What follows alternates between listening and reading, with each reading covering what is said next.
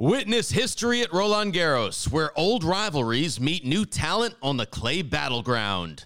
Tennis Channel Plus is your place to watch. Stream every court from your phone or smart TV live in HD. Experience 3 weeks of unparalleled access as the world's top players in tennis face off to see if the veterans maintain their dominance or if a fresh face rises to challenge them. Daily live coverage begins Monday, May 20th. Stream it now with Tennis Channel Plus to be there when it happens. Welcome to 3, a show about Federer, Nadal, and Djokovic, and part of the Tennis Channel Podcast Network. I'm Gil Gross with Joel Drucker and Amy Lundy. Roger Federer has made his return to the court in Doha. He won his first match, lost his second match, and has withdrawn from Dubai. So we are going to unpack what we saw in Roger's return. Just one topic on this episode of 3, but it was certainly one that captured the tennis world, and all eyes were on Roger. And he made a pretty good showing for himself, in my opinion, Joel, right off the bat in that first round match against Dan Evans. It's funny that he ends up playing Dan Evans, who he had practiced with a bunch. So we were wondering about which is better. Was it better for Evans? Was it better for Federer? Who gains from that? And Evans played pretty well. I mean, I think for about 99% of that match, he was not intimidated by the Federer aura. He played him a bunch, and he had his own version of his game. You know, Evans got he's got the sliced backhand, he's got the big forehand, kind of a player in some of the Roger tactics. But I think that was comfortable for Roger too, because it wasn't quite the grinding two-hander and the David Goffin or Nishikori or Novak, of course, that would be hanging with him. So at the key points in that match, Evans blinked. He blinked. They had his 3-all, had a couple of break points, and one of them Roger hit a good serve. You know Roger Federer is really needing to win big when he starts hitting serves bigger. Bring out the serve. And then on another break point, hits a forehand cross-court drop shot. And there were enough things of the tournament. Oh, right. Here's Roger Federer playing the music we know so well and so enjoy. So he just kind of squeaked out of that match. And Evans, I think at the 1%, which Federer occupies the 1%, then Evans blinked. And, Evans 5-6 opens the game with a double fault. If you're serving at 5-6 and you begin with the game with a double fault, that is not a good sign. Amy, what did you make of that match? I thought that he looked remarkable for everything that he's been through and not having played a match in over a year. And I looked at some of the numbers, which I can get for both matches, which I can get into in just a bit once we talk about the second match. After the match, I listened very carefully to what he said in the interviews, and I went over the transcripts, and he did make a mention of pain, essentially. He was asked about pain and said something that kind of flew under the radar. He said, I don't know if it's just muscular or what. And I think he was referring to the knee there. So you can tell from his comments that it's still unsure. It's still kind of a cloudy picture, and he really wants to take some time and see how his body recovers. Well, there was certainly soreness going into the second match. So physically, this was never going to be a seamless exercise, but certainly it seemed like that played a big role, and especially in the outcome of the second match. But I guess the first thing is that we saw a lot of flashes of what looked just like the Roger Federer that we had been watching before the injury, having 2 match points in the Wimbledon final, making the Australian Open semifinal with one functioning leg. We were still really seeing, maybe not the consistency, but in small portions, we were seeing that same guy.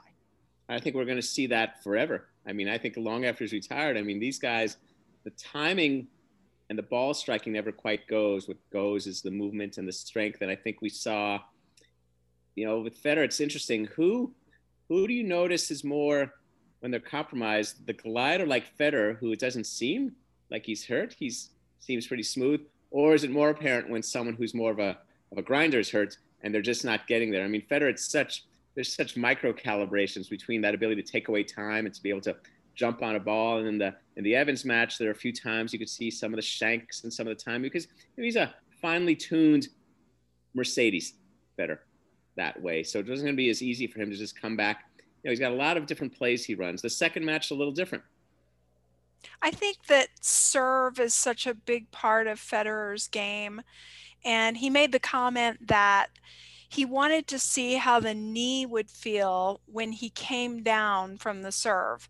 And just from my eyes, he looks like he still has the hops that he's always had. He still gets air on all his shots, including the serve. But it's interesting to me that was a concern. How would the knee hold up when coming down from my serve? Well, when you read that Pierre Paganini said when they started, Federer, he had him doing stretches that would be easy for a 70-year-old. So that gives you an idea of where it started for Roger. And as always is the case with these guys and their injuries and their teams, we'll never quite know the extent of it, of how debilitated he was when he came back from these surgeries, what was going on. Unless he wants to tell us, but like Andy did with his documentary, and I think Novak's working on a documentary as well. So I think this is the new age where players get their stories out on their own terms instead of relying on journalists to do it. Well, that's true. They do, but then it's their terms. So then it's like, we don't know how comprehensive it's going to be and how much 100%. They wish to. I mean, for example, we just learned, speaking of Murray just had a fourth child. And a lot of people didn't know that he had a second or a third. So he has 3 maidens and 4 children. Okay. Federer has 4 kids. Okay. It's interesting to see.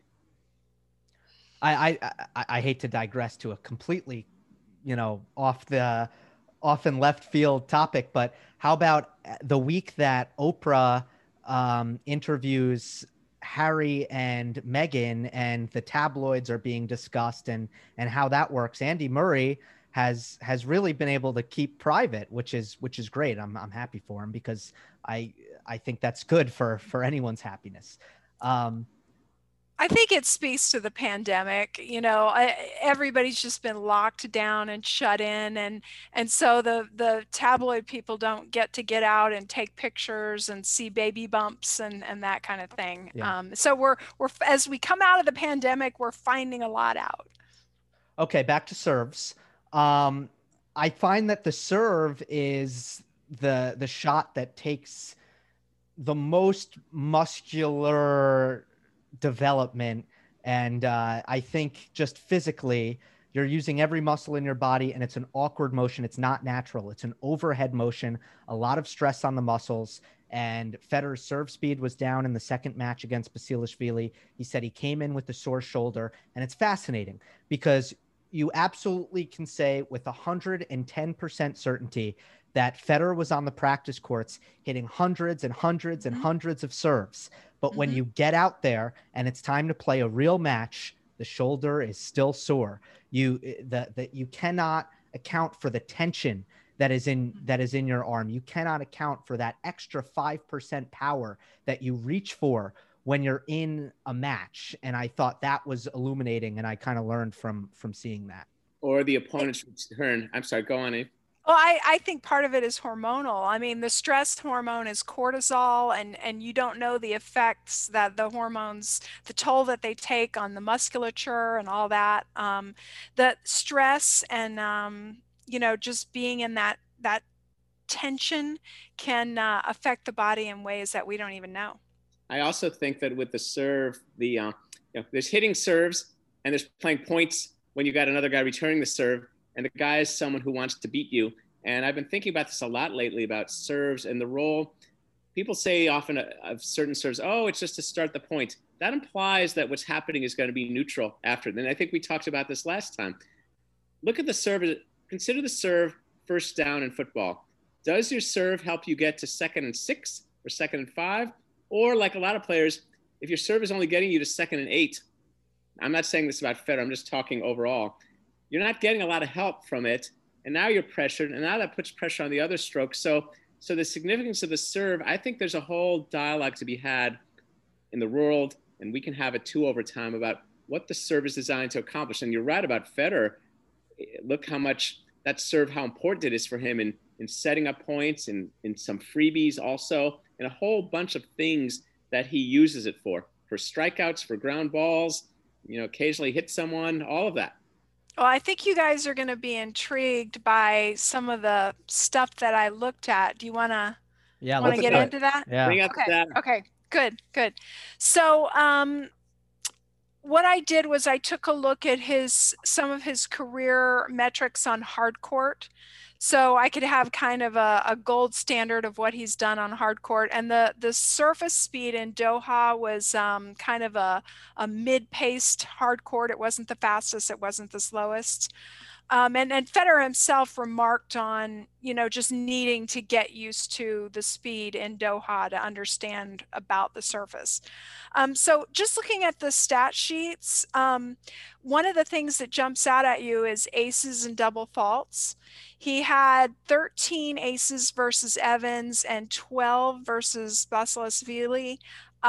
So that's good. That's a good number of aces. That's very much in line with what Federer typically does. Double faults, guys, did that one jump out at you? Do you know? Well, was it 0 in the Evans match? And 0 in the other match. Oh, how about that? Yeah. So, but the question is, and I've discussed this many times with statisticians, is it good to have 0 double faults? I would say no. I would say it's a little bit like you ought to have maybe. It's not good to have too many, but right. It's a little bit Obviously. it's a little bit like the high first serve percentage. If the first serve percentage is very, very high, maybe you're not trying to do as much with your serve. So your second serve, right? No. Right. So your first serve. If your first serve percentage is too high, you might not be attempting as much with your first serve as you could. So it's like you're jacking up your number, but you're getting it's 2nd and 9, it's 2nd and 8. You're not doing enough with it. So, but on the other hand, I mean, Roger Federer. Okay, so if he had 2 double faults, would he have had a better serving day? I mean, what were your thoughts? You watched that second match, Amy, with. Well, let me take it a step further. So 0 double faults in a match in which he had 13 aces, could be an aberration. 0 double faults in 2 matches, that start to maybe not look like an aberration. So if you're not going for as much, if you're just sort of, Roger Federer doesn't ever spin in his second serve, but let's just say for argument's sake that you're being extra safe on your second serve and not double faulting, and you're taking something off of it. What would be the logical conclusion of that, guys? What would happen? Lower points won percentage. Bingo. So I looked at his total service points won for his career on hard court. He's 70%. For the Evans match, he was 70%. For the Basilashvili match, he was 61%. So he was down, but he lost the match. So that could just be kind of a causation type of thing. He also lost the second set badly. Right. First serve points won. For his career, 78%. For the Evans match, 79%. For the Basilashvili match, 67%. Again, he lost that match, but you can tell for the Evans match, he was actually slightly up. So on the surface at first blush, there doesn't seem to be anything wrong with first serve. Okay. Plus he's got the good tally of aces. Now, second serve points won. For his career on hard courts, he's 57%, right? In the Evans match, he's down, even though he won the match, 53%. And for the Basilashvili match, it was down 50%, down to 50%. So that's actually pretty significant statistically. So second serve points won, and you add that to the fact that he didn't double fault, then maybe there was something going on second serve that needs to be improved. Well, there's also this whole, that's true. And there's this whole thing about how, though, the opponents know Roger's back, he's hitting a second serve. I want to see how well he moves.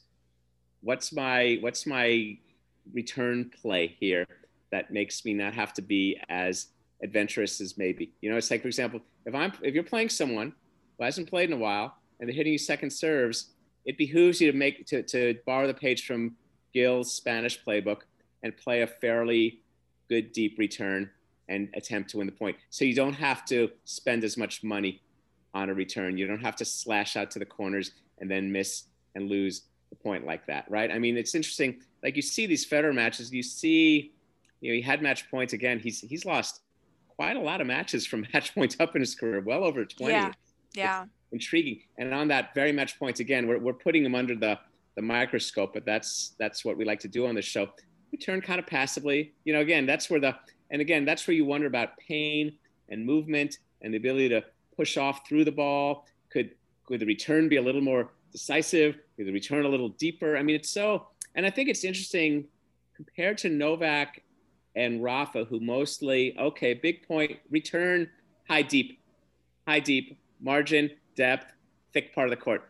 Federer's got a whole other gestalt. I mean, maybe that's our next shot to explore, is how these guys deploy the return of serve in their game. Because Federer, he intentionally wants to return short, low sometimes, deep to a corner, chip forehand.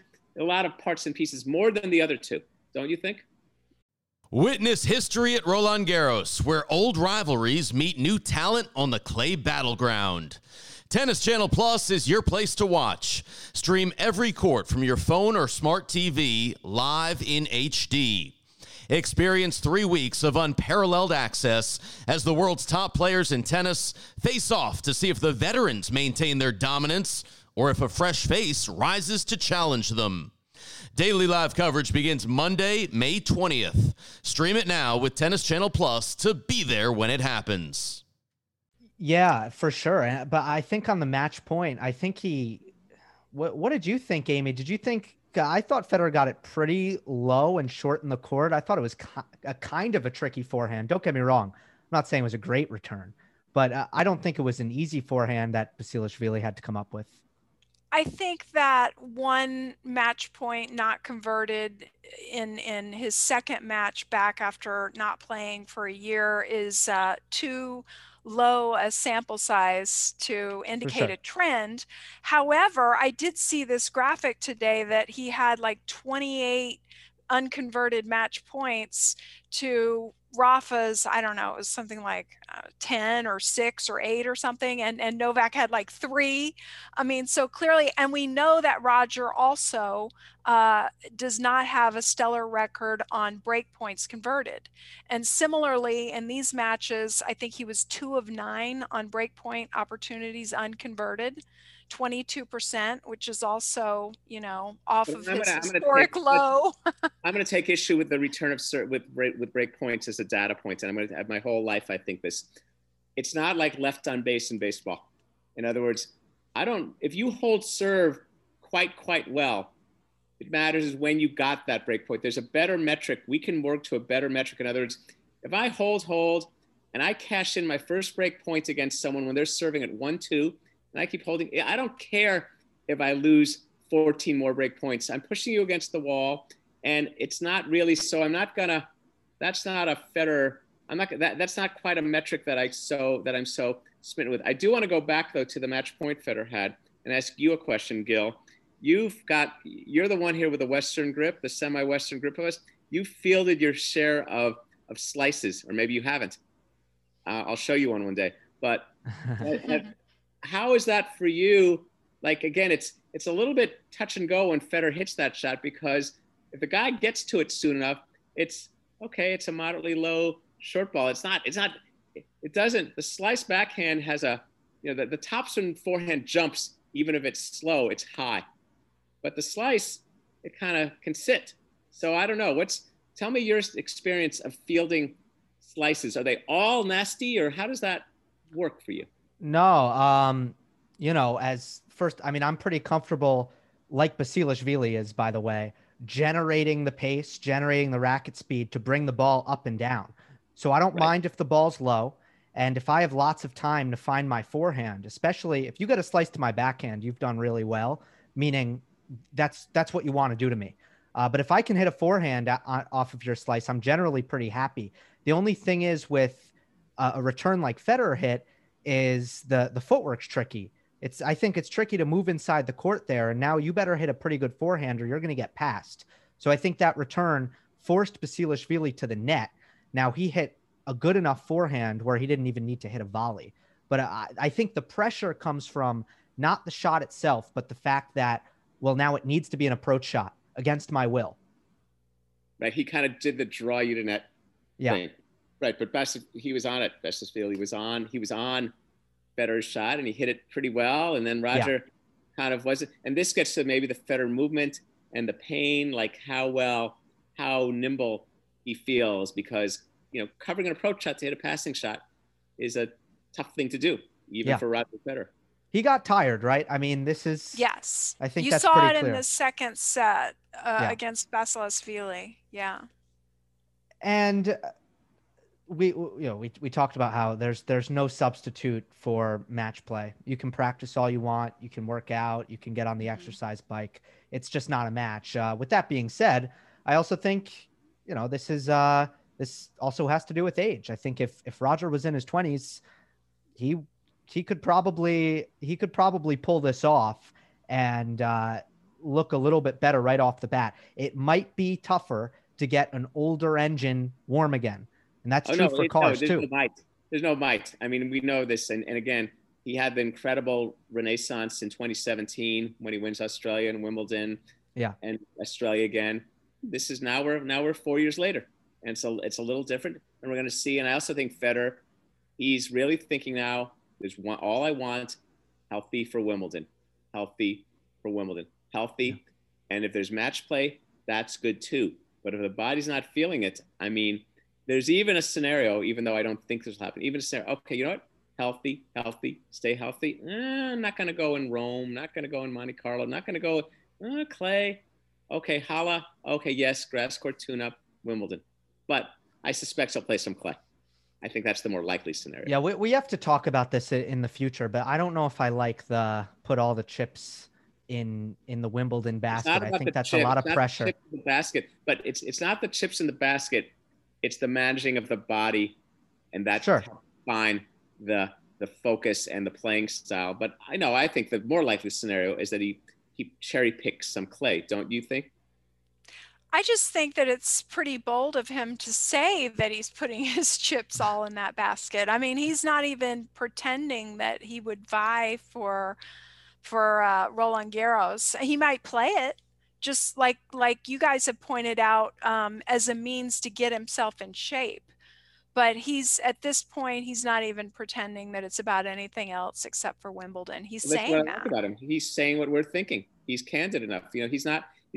He's like, and he did that. He's done that before. I mean, he skipped Roland Garros for a few other years, and he's very prudent and pragmatic about that. And he's just saying what a lot of us are thinking anyway. Right.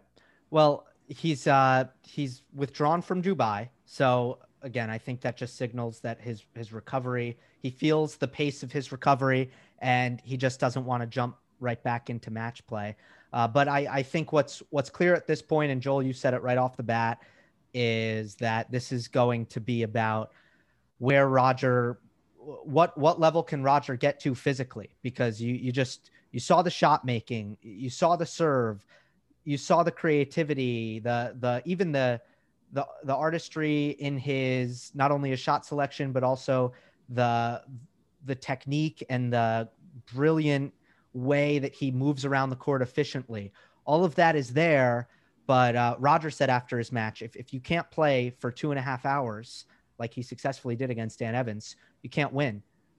So it's just the path to getting to the level that he needs to be at physically. And this also speaks to something about tennis. In team sports, play a few minutes of the game. You play a series. The quarterback comes in the second half. The basketball player plays 15 minutes and he phases his way in. But in tennis, you got to pitch a complete game. And it's a tough go. So it's going to be really interesting to see how he continues to manage his training. I mean, he'll go back to his training and see what he does with his physical team. And again, we don't know, never fully know the extent. I mean, he, like all these players, he's had his share of certain kinds of injuries. Granted, he's never retired from a match, but he's had injuries. So how does he manage them, and how does he stay careful enough? When the lockdown hit after the pandemic, we all, I think, experienced more time off the court than we would normally ever take. And I just think we love to kind of bring it back to the regular player. And I'm curious, when we stepped back onto the court, what was that feeling like? And in what ways did you struggle, Amy, when you took a break from tennis and had to come back? You're assuming I took a break, Gil. Did you? Were you right out there? I didn't. Oh, that's great. Yeah. In fact, I got kind of annoyed with the USTA when they sent out the email saying basically, you can't play anymore, because I just had this inkling that it was a socially distant sport and I was going to play outdoors because it was spring and I was going to play with my family, and that's what I did. But I will say that I've recently started playing competitive singles again after playing a lot of doubles, and it's really hard to recover from a match these days. I am amazed at how people play tournaments like with very little rest. And it occurred to me, like, wouldn't it have been nice if Roger had a day off in between those two matches? Mm-hmm. Joel? Yeah, the coming back, I whenever I have gone a while without playing tennis, it takes a few times to regain sort of the coordination part of it. But, to kind of just a little bit to kind of feel the strokes again. But this last time in the pandemic, less so, partially because some of the work I've done in my lessons, and maybe also you take into, for us, the pros too, but I think for us, it should be even more so the gratitude aspect. For the pros, it's certainly gratitude, but it's also livelihood. So they've got that pressure. For recreational players, any recreational player who comes back to play and isn't mostly just grateful, that's all it should be, because there's nothing else at stake. It reminds me of all the times I've played certain league matches and someone says, "Oh, play this combo league because those results don't count." And I go, "And what do the other ones count for? Count for what?" Yeah. So, and I'm not saying, look, I'm a voracious competitor. I like competing and I like all that kind of stuff. But I think recreationally, maybe this pandemic, and it'll be interesting to learn about the people who are contributing to this resurgence in play, what the attitude really is. They're not coming back so they can play league tennis. So what's going on at these communities? And Amy, we'll be talking about that a lot. You play a lot of league tennis, so we're going to see the attitudes. Or is it just kind of like, okay, back to the usual thing. Why aren't I playing more? Why do I have to play with this person? Who's this on the team? Well, that's just sort of silly stuff. But participation is up, I think, in the United States, 22%, if I'm not mistaken. Mm-hmm. And it'll be interesting to me to see, do they hold on to these people? And, junior racket sales are up. Do they hold on to these kids, or are we going to lose them to online gaming?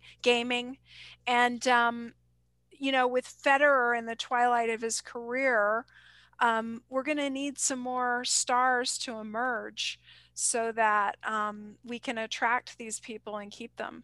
Well, I think, though, it's interesting. I'm not quite sure always what attracts people. Stars, there's not always the connection between great players at the top and participation is not proven. We had 4 great Americans in the 90s. That didn't necessarily spell participation. And other times we have, like, for example, we've had a pandemic. As you noted a while ago, Amy, tennis great for social distancing. So I think that the keeping in factor, a lot of it comes down to finding people to play with. So that's the biggest reason why people often leave tennis. Can't find people to play with them. So how does the community tennis organizer, whether it's a club or a park or whatever, do that more? Because you talk about the economic health of tennis. Friends in media will talk about TV ratings and circulation and clicks. And then people in the equipment business will talk about racket sales and ball sales. So they're not always together. So it's interesting. Yeah, there is a version of Tinder to find players your level, which I think is such a great idea. It's funny. Also, it's kind of funny, but it's also a good idea. I had a swipe left if you don't like their forehand. Yeah. One day offline, I'll tell you guys my experience on tennisdate.com. Ooh, yeah. That's a whole separate podcast. Yeah, Sex in the City. I didn't know that existed. Oh, I know you don't. I'm glad you don't. You're not supposed to. I found it out. Yeah. All right. Well, we'll talk about that. Yeah.